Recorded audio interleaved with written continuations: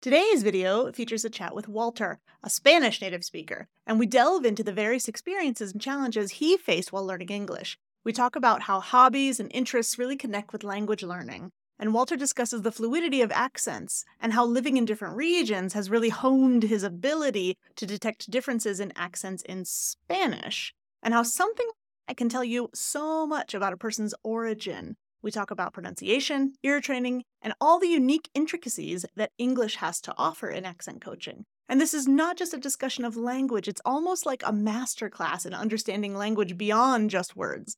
And I really hope you find it as fascinating as I did. I'm Bianca, your personal American accent coach, and I'm here to help you master an American accent in English, because your voice is your choice when it comes to how you sound. I release a podcast episode every 2 weeks, so you should subscribe to whatever podcast platform you use so that you don't miss any new episodes. And by the way, if you want to see the full video version of the episode, it's available at Accent Coach Bianca on YouTube. Now let's get on with the show. Welcome. Today we're talking to Walter. And Walter, we're talking about a lot of things that are related to language learning. Can you start by telling us a little bit about some of the languages that you've learned in the past and what your journey was like there to get us started? Bianca, thank you for the invitation. Really appreciate it. I'm a native Spanish speaker, so I was born and raised in Argentina, so Spanish is my first language. And my second language was English, and I started learning in the school as everybody in Argentina. But on top of that, I also had private lessons. And during my teenage years, I had many years of private lessons, but I would say that I started learning and owning my learning after my 20s. And that's when I started reading more blog articles or reading books in English, using more content in the language and adding more of my materials that I enjoyed that were outside the classroom. That's how it all started. I love how you said owning my language, because a lot of us are taught in school we don't really have much choice about the matter, and we have to take these languages that are forced upon us. But at a certain point, we get to decide what we want to do in life. And when you said own your language, I thought that was a great turn of phrase that you used there. What was that like for you? And if you can talk a little bit more about that decision to be like, oh, actually, I don't have to do this. I really like this, because then we can talk about what that means to kind of learn a language on your own terms. Yeah, at a certain point, I think there was on my early 20s, when I was finishing high school, I started reading content that piqued my interest in English. Even when I started taking private lessons as a teenager, that was my intention. I wanted to be able to learn and to read about other topics that weren't available in Spanish online. That was at the beginning. But then I found out that it wasn't like I didn't care about what I was reading, because I needed to read about something that piqued my interest and that was compelling. And that's when I realized that I can learn the things that are interesting to me, and I can read them the way I want. Because I noticed that everybody else around was learning English or getting better at it, watching Friends, for example, or watching series. But somehow, for some reason, I wasn't so interested in that, and I prefer reading. Strangely enough, for me, my reading was my main media, or improving my English and my comprehension. That's something that a lot of people maybe don't realize as a young person. We're often trying to fit in with others, and all my friends are watching Friends, and so I'll watch Friends. But really, we have kind of our own interests if we allow ourselves to know ourselves really well. And that can really be a key to learning another language, knowing yourself well enough to say, this is what I like. Oh, this subject that I can't find in language number 1, and I can find it in language number 2. Oh, how fantastic that I can merge these two things. I have the opposite problem in Spanish, is that I'm really looking for content that I know that I love in English. And for me, it's harder to find that content, or the same content that's presented in a way that I like in Spanish, in like podcasts and things like that. So I'm having the opposite problem. I think people who are learning English are lucky in one sense, in that there's just so much media out there for them to consume that once you know what your interests are, then it's just a matter of finding where they do those things. So for you, that ended up being through books. And what else can you tell me about learning a language on your own terms? I remember back in the day when I was learning English in my early 20s, I was studying piano at the music conservatory. One important topic for me was music theory, piano technique. And then I went on to learn more about learning how to learn. I wanted to learn how to For example, I remember that I was using many materials on ear training. So in music school, we had our methods and we had a teacher like a weekly lesson, but I thought that was not enough. And I thought that, okay, maybe if I want to improve my listening skills when trying to listen for specific things connected to the music language, I need more practice. And then later on, I thought that maybe that was similar to what happened in typical language lessons, because sometimes we don't get enough practice while we are getting that lesson. And the same is with ear training, because you need to put in an awful lot of work and effort and time in order to get better. And that's why I started looking to supplement the materials, the content or the training that I was getting at music school. And for some reason, I started looking for that in English. And I even got some audio programs that taught you how to, there's something called relative pitch. It's like the lesser known brother of absolute pitch or perfect pitch. Relative pitch is when you are trying to learn how to understand or get the difference between two distances. For example, there's a music interval. Could be like a second, like a tone or half tone or a third or a fifth. And so if I listen to a sound, what's the corresponding fifth? Like the upper, the ascending or descending. And I did that training in English. So that's when I realized that this is a tool and this is something that I can use to get better in all of things. But at the same time, this ear training or these audio programs were helping me to learn music. But at the same time, I was improving my listening skills in English.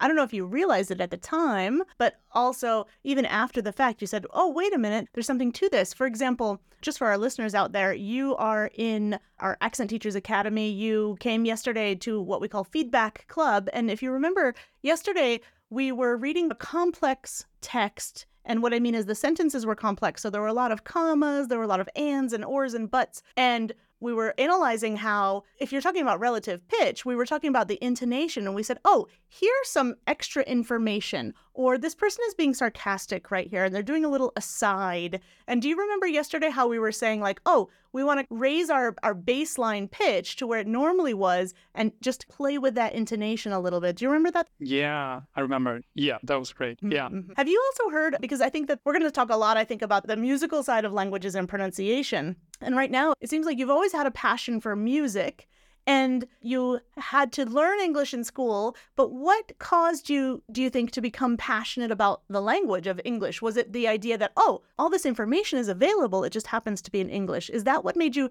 passionate about the language, or was it something else? I would say that there was the content available in English. And maybe my idea on the source of this content, because in my early 20s, I also started learning about personal development and then about online business. And I had like a strong connection, and I thought that this was a very American thing, like from the United States. And given that I was able to read in English, I didn't want to read translations because it made sense to try to read that in English. Even though in my teenage years, I had my private lessons were British English. After a few years, I realized that I also liked better the sound of American English. And so it all came together, and the topics, personal development and like these self-help topics.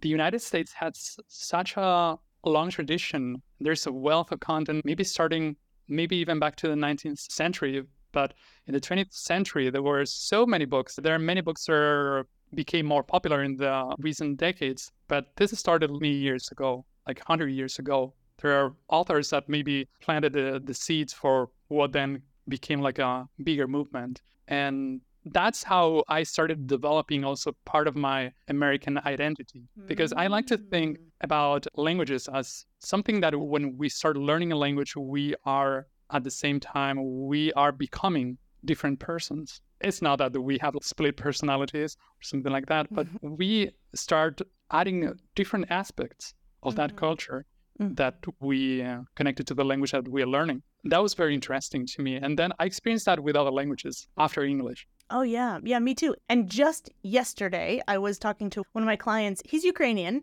and he's a bit of a polyglot. He speaks French and English and Ukrainian and Russian and a little bit in Spanish, and he's learning Italian right now. And he got an Italian teacher, and his Italian coach said, hey, when you speak Italian, you sound Mexican. And of course, that makes sense. And he told me that he reflected on this and he said, I have my personality in French. He's like, I know who I am when I'm speaking French. I know that side of me. I don't know who I am when I'm speaking Spanish.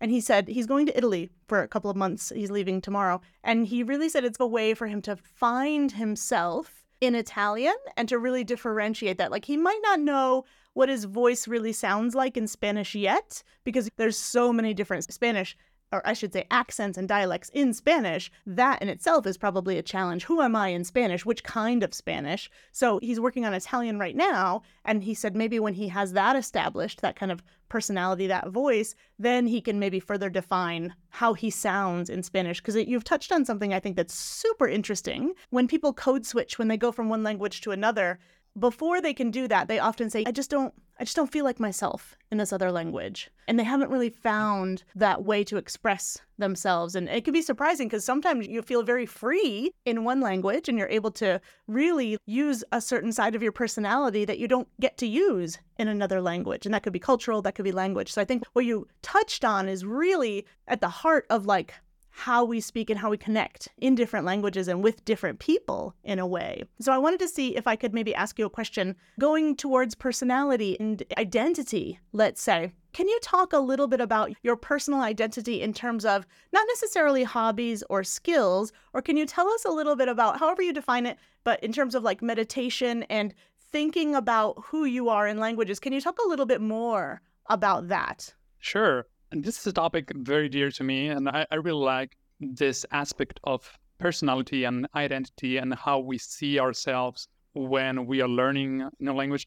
And I think that's always evident when we are trying to improve our accent and our pronunciation. Because sometimes there's people who think that they are not entitled to improve their pronunciation and they should have an accent, a foreign accent. And I never saw this like that. And I always, maybe not always, but as far as I can remember, maybe in starting on my early 20s, I'm going always back to the early 20s, because that's the point when I realized that it's something I can learn the way I like it. And maybe at that point, I decided that I wanted to improve my accent. If I had a foreign accent, I wanted to try to get rid of as much as possible. And I think one aspect of personality, I don't know if this is exactly what you were asking me, because I'm leaning more towards the identity part or aspect. But I was thinking that in the way that language learning shapes our personality, we need to be willing to give up the being exclusive on our native language. And I think that's a big part. And sometimes I think that we are not ready to do it, or we are not willing to do it because we want to show that. And we don't have space for more than a big identity. Or we feel like, for example, I could feel, let's say that I wouldn't want to give up my Argentinian personality. I would feel like if I become, or if I sound more American or more Italian while speaking Italian, I would be less Argentinian. So that's one, I think that for some people, they start seeing that as competing aspects. They're competing all within yourself. Rather than, I think, opening up and accepting the fact that I can be more than one thing. And I usually am in life, but we don't always think about it in language. And sometimes there's societal pressures, right, to look a certain way or sound a certain way.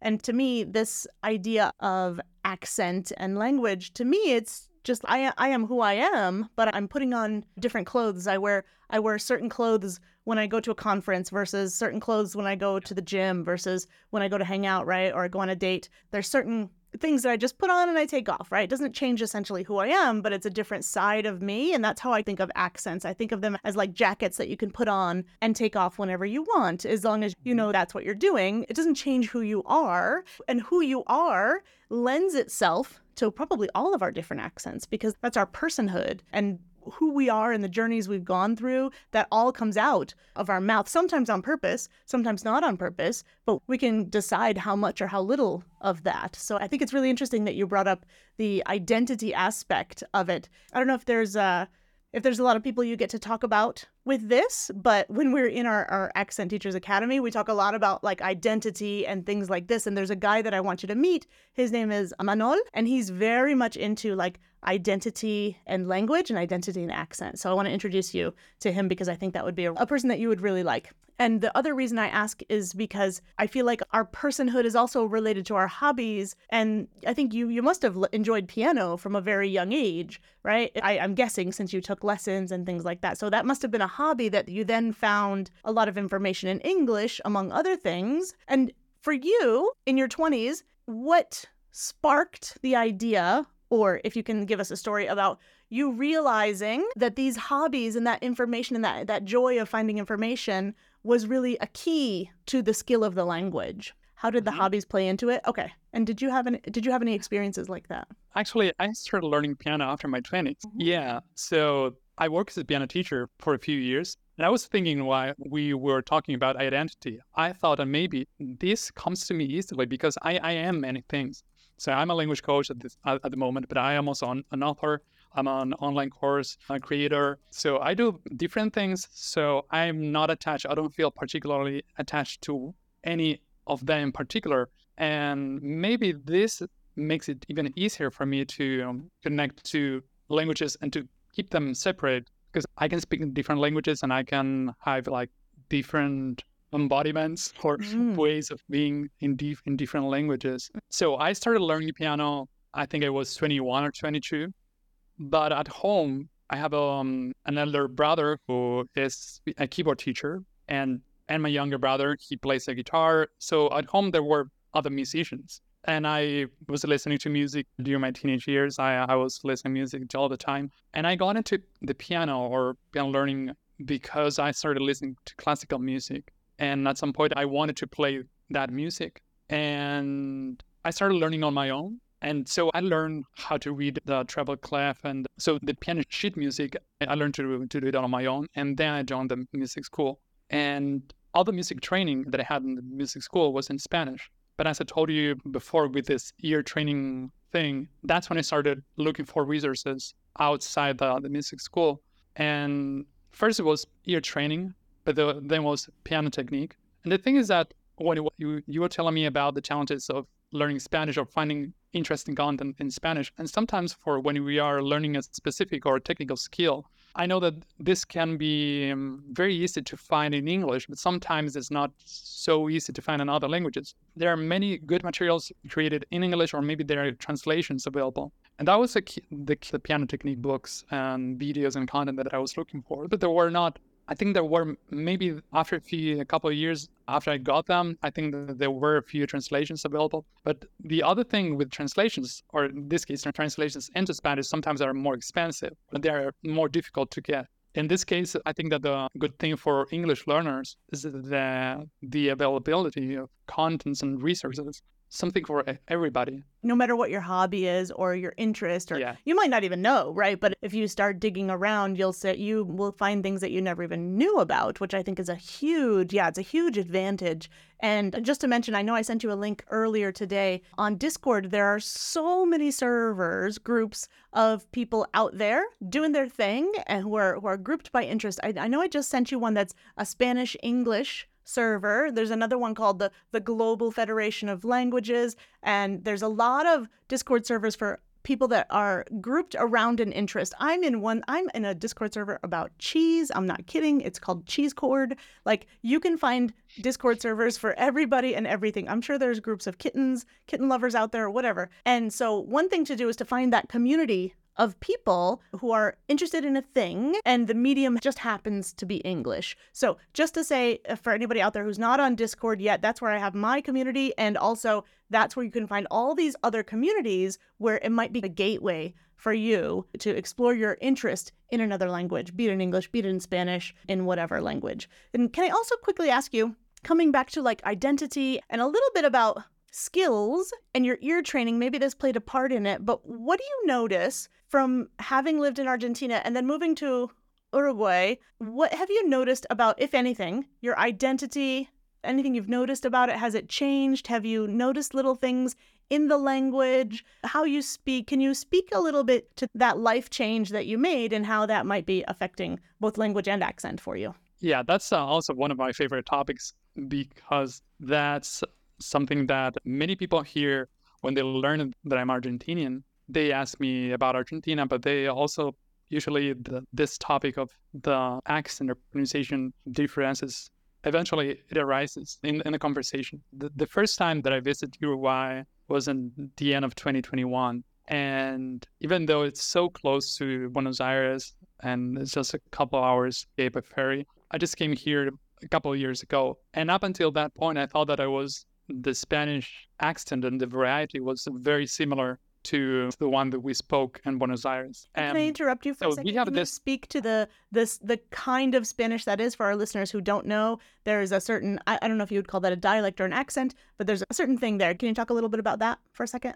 Yeah, so we have many different Spanish varieties. Like the main difference would be like that you can hear in Latin America and then Spain, European Spanish and Latin Spanish. But then you have Argentinian Spanish and Uruguayan Spanish. And one of the most popular accents in Argentina is Rioplatense Spanish. Rioplatense Spanish, it's a specific variety that's spoken in Buenos Aires, mostly in Buenos Aires, is around the Rio de la Plata. And that Rio de la Plata, that separates Buenos Aires and Uruguay. So there are lots of commonalities in the sounds and the intonation, but there are differences as well.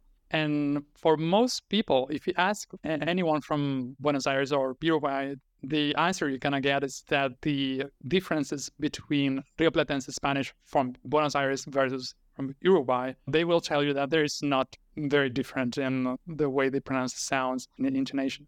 And I would argue that maybe there are quite a few differences connected to the intonation mostly, because maybe the specific sounds that you get in both countries or in Buenos Aires and Uruguay are pretty much the same. In both countries, we have the sheísmo, and we say yo instead of yo, for example, to refer to I, the first person. But then when we come to intonation, I noticed that there's a specific melody that is very distinct to that of Argentina. Okay, yeah, thanks for clarifying that, because I think most people, they know there's varieties of Spanish, but they might not know this, Rio Platense, and why it's named that, because it's complicated for some of us to say.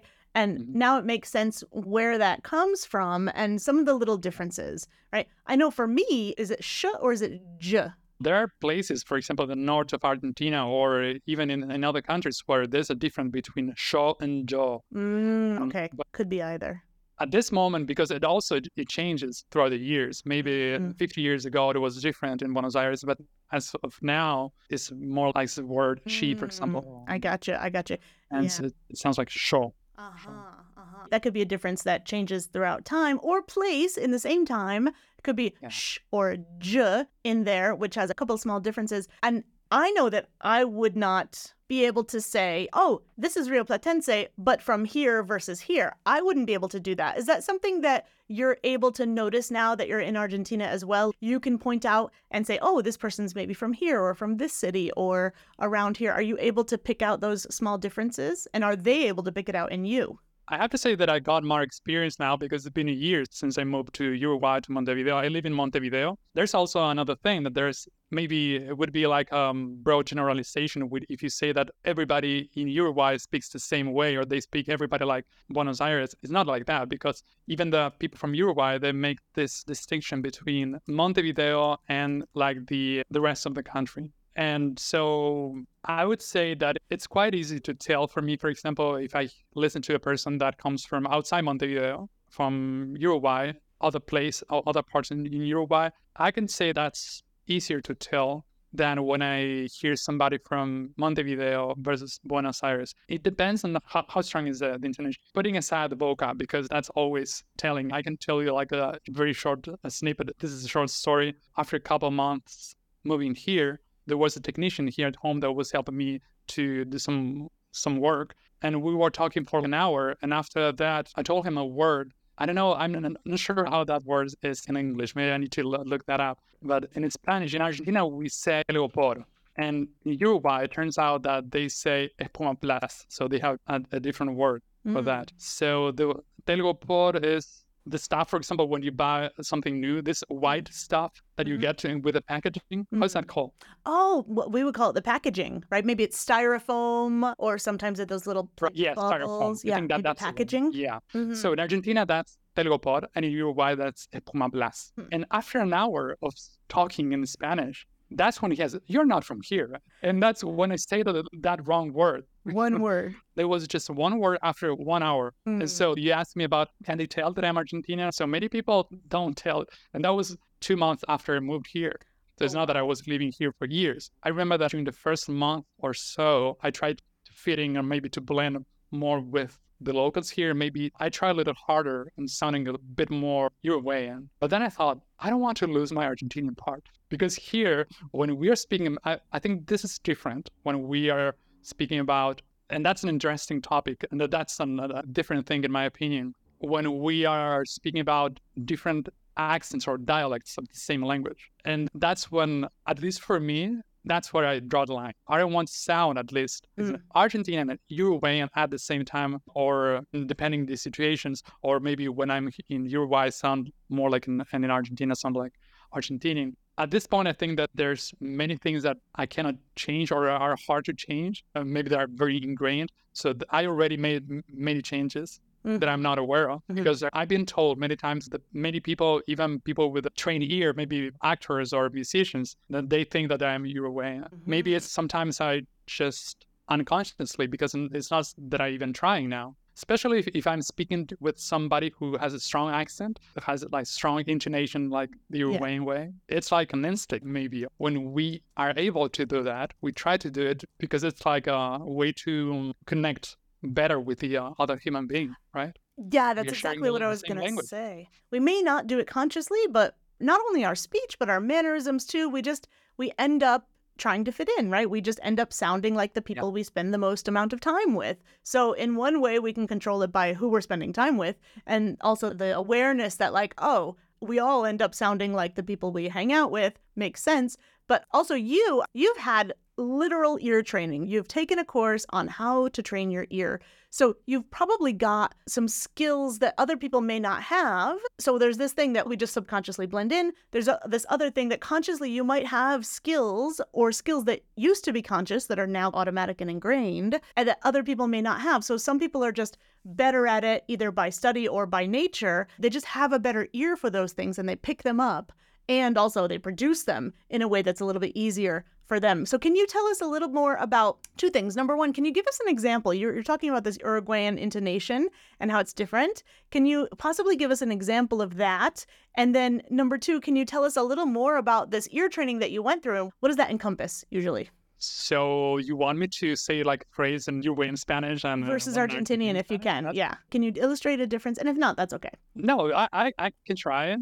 I'm wondering if you can think of a specific example or a story from when you noticed and maybe it just caught you off guard a little bit. Because I know intonation, in English at least, can give us information that's not just the words, but it can tell us how somebody's feeling, how they want us to feel, what they want us to do. It can load a lot of extra information besides just words, at least in English. And in other languages, they use intonation in different ways. So it might be for a purpose, or it might just be a thing that people do without any purpose. You know what I mean? Maybe you can tell me a phrase and then I try to... Oh, okay. I'll give you an example. Like for me in Spanish sometimes, you know how the grammar may not change for a question, but the intonation, at least in Mexico, is going to go up for a question. Yeah. So sometimes, because I'm following along the words, sometimes I don't know if this person is telling me something or asking me something until the end. And so for me, that's an intonation thing that I'm trying to get better at hearing and just picking out really quickly. Do they want to answer to a question? And also maybe it's a rhetorical question. So there's something in there too. Yeah. And how people, for me, at least in English especially, how people use sarcasm very much and how they ride the fence on there. So I don't know if it's the same use of intonation change in Spanish. It seems like you noticed something. So for example, and maybe not with words, but you could also maybe hum an example like, oh, Argentinian would say, and Uruguayan would say,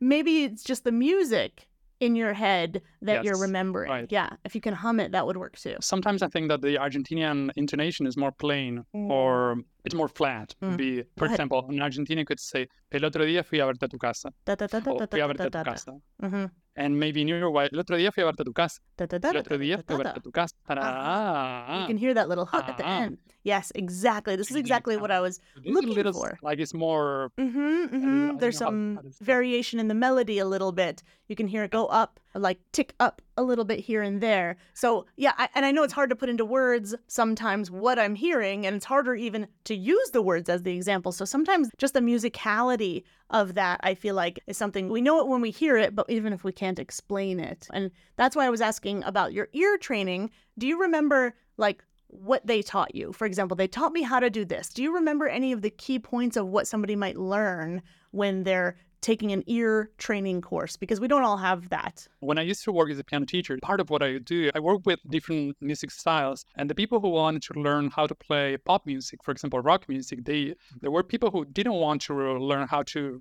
read sheet music. As there's people who don't want to maybe learn how to read books in a foreign language. They don't want to learn how to write. They just want to be able to speak and to have conversations. So there's people who want to get conversational in piano playing. And for those people, I try to help them to learn this ear training, build some basic skills in ear training. And there's an author that I really like. Her name is Maria del Carmen Aguilar. She's from Argentina, and she is a choir director. That's a tricky one, choir. The spelling of it, yeah. Choir. Yeah, it's not really Choir. congruous to other words. So she's a great choir director and a fantastic ear training teacher. And so a very easy exercise is to tell, for example, you can get started with something as easy as listening to two sounds and telling, are they the same sound? For example, I used to play this on the piano. So we would start with something very easy to trying to differentiate between the same sound.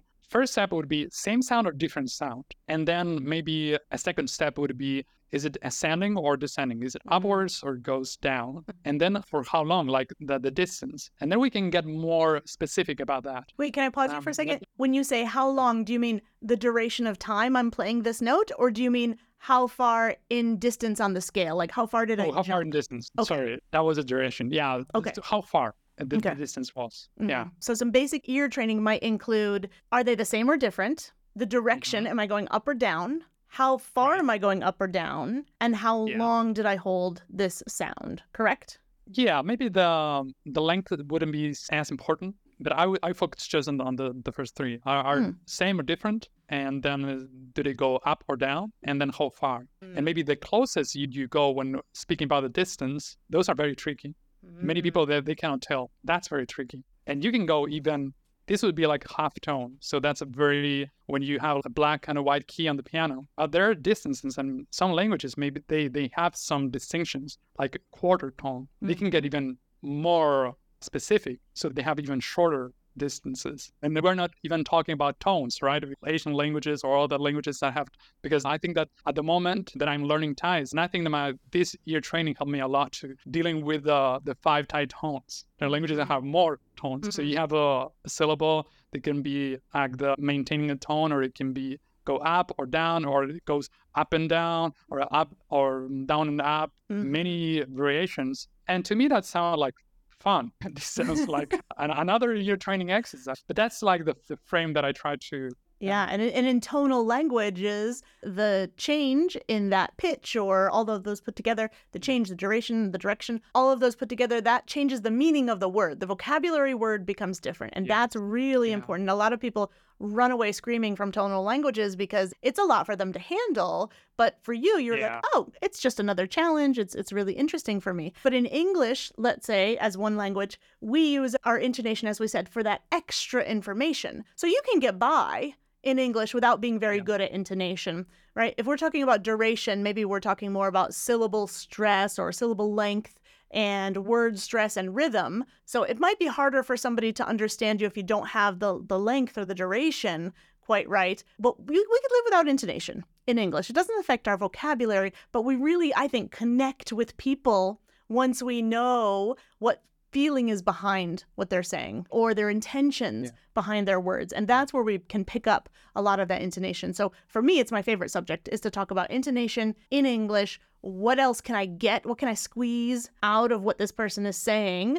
And also, as a speaker, what more can I show? Or in some cases, what can I hide? For example, if I'm angry at somebody, I can choose a different intonation to hide that as much as I can. So for me, I think your ear training is a real skill that's helped you in so many ways. And most of us don't have that, but we could maybe start with those 3 or 4 things just to get an idea, and maybe even do it ourselves to kind of see in language, how can that be helpful for me? Because I don't know if you're very aware, but there's these things called whistled languages. Have you ever heard of whistled languages? I have, yeah. Yeah. Or Yeah? I've heard of languages that have a specific sound that does sound like very strange to produce, yeah, with specific movements that with one makes with throat or Uh-huh. like clicking sounds. And Also, if we think of 2 things, we've been talking a lot about music lately. That's like what we call the prosody of the language. And then in terms of pronunciation, there are some specific sounds that are the building blocks in that language that might be a sound that's like a click sound. So since we're talking about vocabulary, we said in tonal languages, tone plays a part of vocabulary. This click might be a sound, for example, in English, the difference between bag and back. Right? That's one sound that makes a difference. This click sound might be the difference between word number 1 and word number 2. So it could be that, it could be a pronunciation thing. I was thinking more of languages where there's a whistled variation of the language. For example, think of sign languages, signed languages, let's say. A lot of languages have a signed version of that language, and they even have accents, right? Signed languages have different accents. So in some languages, you have signed languages, and also in languages, you have whistled kind of versions. And I was thinking this is very interesting for your ear training as well, to hear the changes in pitch, because I feel like if our ear is good, we can pick up so much more information, and I might not even hear the difference of a k and a g between back and bag. And I don't know if this is something you're aware of, but even in the phonetics of English, there are changes in pitch in pronunciation. For example, if I think of the vowel E as in beat, E versus oo as in boot, in general, most people use a higher frequency, a higher pitch for E than oo, right? You don't have to. You can say ooh in a very high pitch if you want to, but generally our default is that even the sounds, our pronunciation sounds, have different pitches. So if I'm in another room and I hear like something on TV, I can still make that out. Do you know what I mean? So I'm feeling yeah, like this ear training thing is such a fundamental thing that most people don't do, and it can be a huge skill for that. So I feel sure. like you're way ahead of the pack here. I don't know. Let's see, for example, with Thai, at the moment I'm I'm trying to get better at understanding. But ask me again when I start speaking, but that's when it can get embarrassing, right? When you start mixing the tones and you're meaning embarrassing things all of a sudden. So So let's true. see how it goes. But at the moment, I think I'm doing well, Yeah, yeah. getting better with comprehension. So I just wanted to say that there's so many people who are afraid of Asian languages or maybe many of these tonal languages. And as you said, the English language, and specifically like the American English, is so challenging. And they had so many challenges right in there ingrained, and we are not aware of them. After English, I went on to learn German, Portuguese, and Italian. At the moment, I'm learning Thai. And I always say that so far, I think that English remains and I feel like it's the most challenging pronunciation system that I know. I would argue that maybe it's one of the most challenging out there because there's so many sounds and it's so unpredictable, so many exceptions, and it's so hard to tell when you're reading something, how should I say this? Mm. And so it's one of the biggest challenges. But as I said, with the same with tonal languages, that's what makes it fun. And that's what makes it so interesting to me to try to get better at it and to try to continue improving. It's a challenge. You enjoy it. It's a hobby. It's a skill. Like to me, yeah, there's setbacks and you make mistakes, but that's how we learn and that's how we get better. And we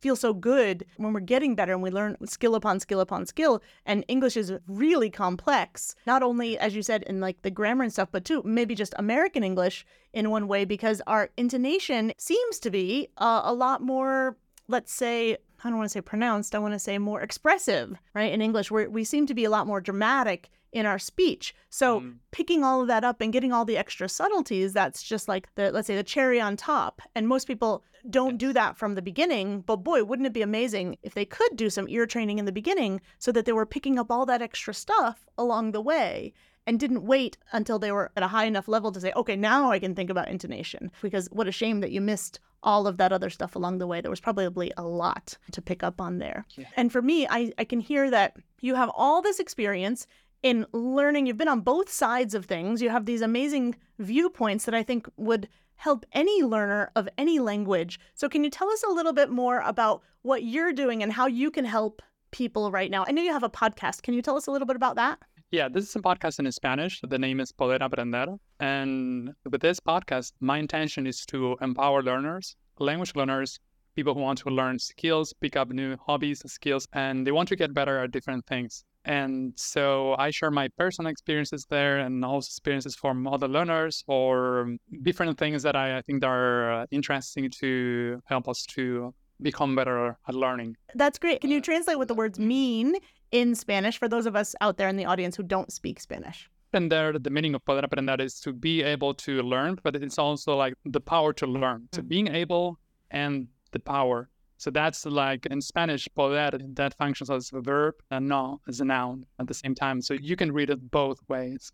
And you can find it on poderaprender.com and it's available on Spotify and Apple Podcasts and major podcast platforms out there. And it's also on YouTube, Poder Aprender. Perfect. And we're going to have the link, of course, in the show notes down there. And today was really wonderful. I love talking to you just in general. You're a great addition to our teachers group. And to me, the musical thing, the intonation thing, that link between our ear and our brain, and as you said, what I end up producing is really interesting. We're not taught that usually in school. We have to have a passion for it. We need to find some kind of hobby in a way that we can increase our skills through the hobby as well. And I wanted to remind everybody that we were talking about identity, how important identity is to all of us and how we can open ourselves up to thinking about it in a different way rather than, I have to be this, or I'm going to lose myself in one language or accent in another. And probably the most important thing, I think the big theme is how to learn any language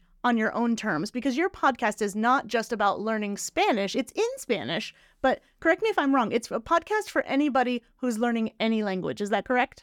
Yeah, that's correct. There are native Spanish speakers who listen to the podcast, but there are English native speakers or people they come from other languages that they are practicing their Spanish. And at the same time, they're learning about how to learn languages and other things. It's pretty much the same as I told about when I was learning ear training in English. So you can use my podcast to practice Spanish, or if you already know Spanish, you can use it to learn other languages or other skills. Yeah, actually, that's what I'm planning on listening for. Because for me, it gives me practice in Spanish, but also it gives me the skills at the same time that I can apply to Spanish or to other things as well, too. So it sounds like a great podcast. I love listening to your voice. I feel like you have a nice, smooth, mellow voice. And I'm interested to hear how your voice and personality might sound a little bit different in Spanish because of what we talked about earlier. So I wanted to say thank you so much, Walter, for joining us today. I think we've all learned a lot from this really interesting discussion. And I would love to talk to you again another time later on. Thank you. It was a pleasure. Thanks a lot.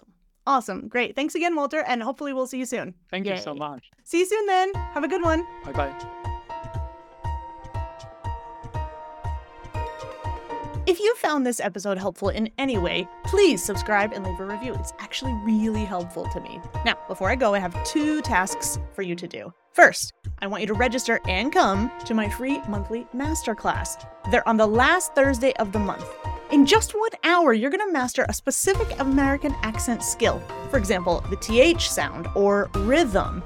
The Zoom registration link actually changes each month. So the second and maybe more important thing I want to ask you to do is to sign up for my mailing list, because you're going to get the registration link each month and you're going to get bonus materials before and after the masterclass that I only send to my email list subscribers. The email opt-in link is down in the show notes. Be sure to sign up for my mailing list and come to the monthly masterclass for free. I'm Bianca, your personal American accent coach, and I want you to know that your voice is your choice.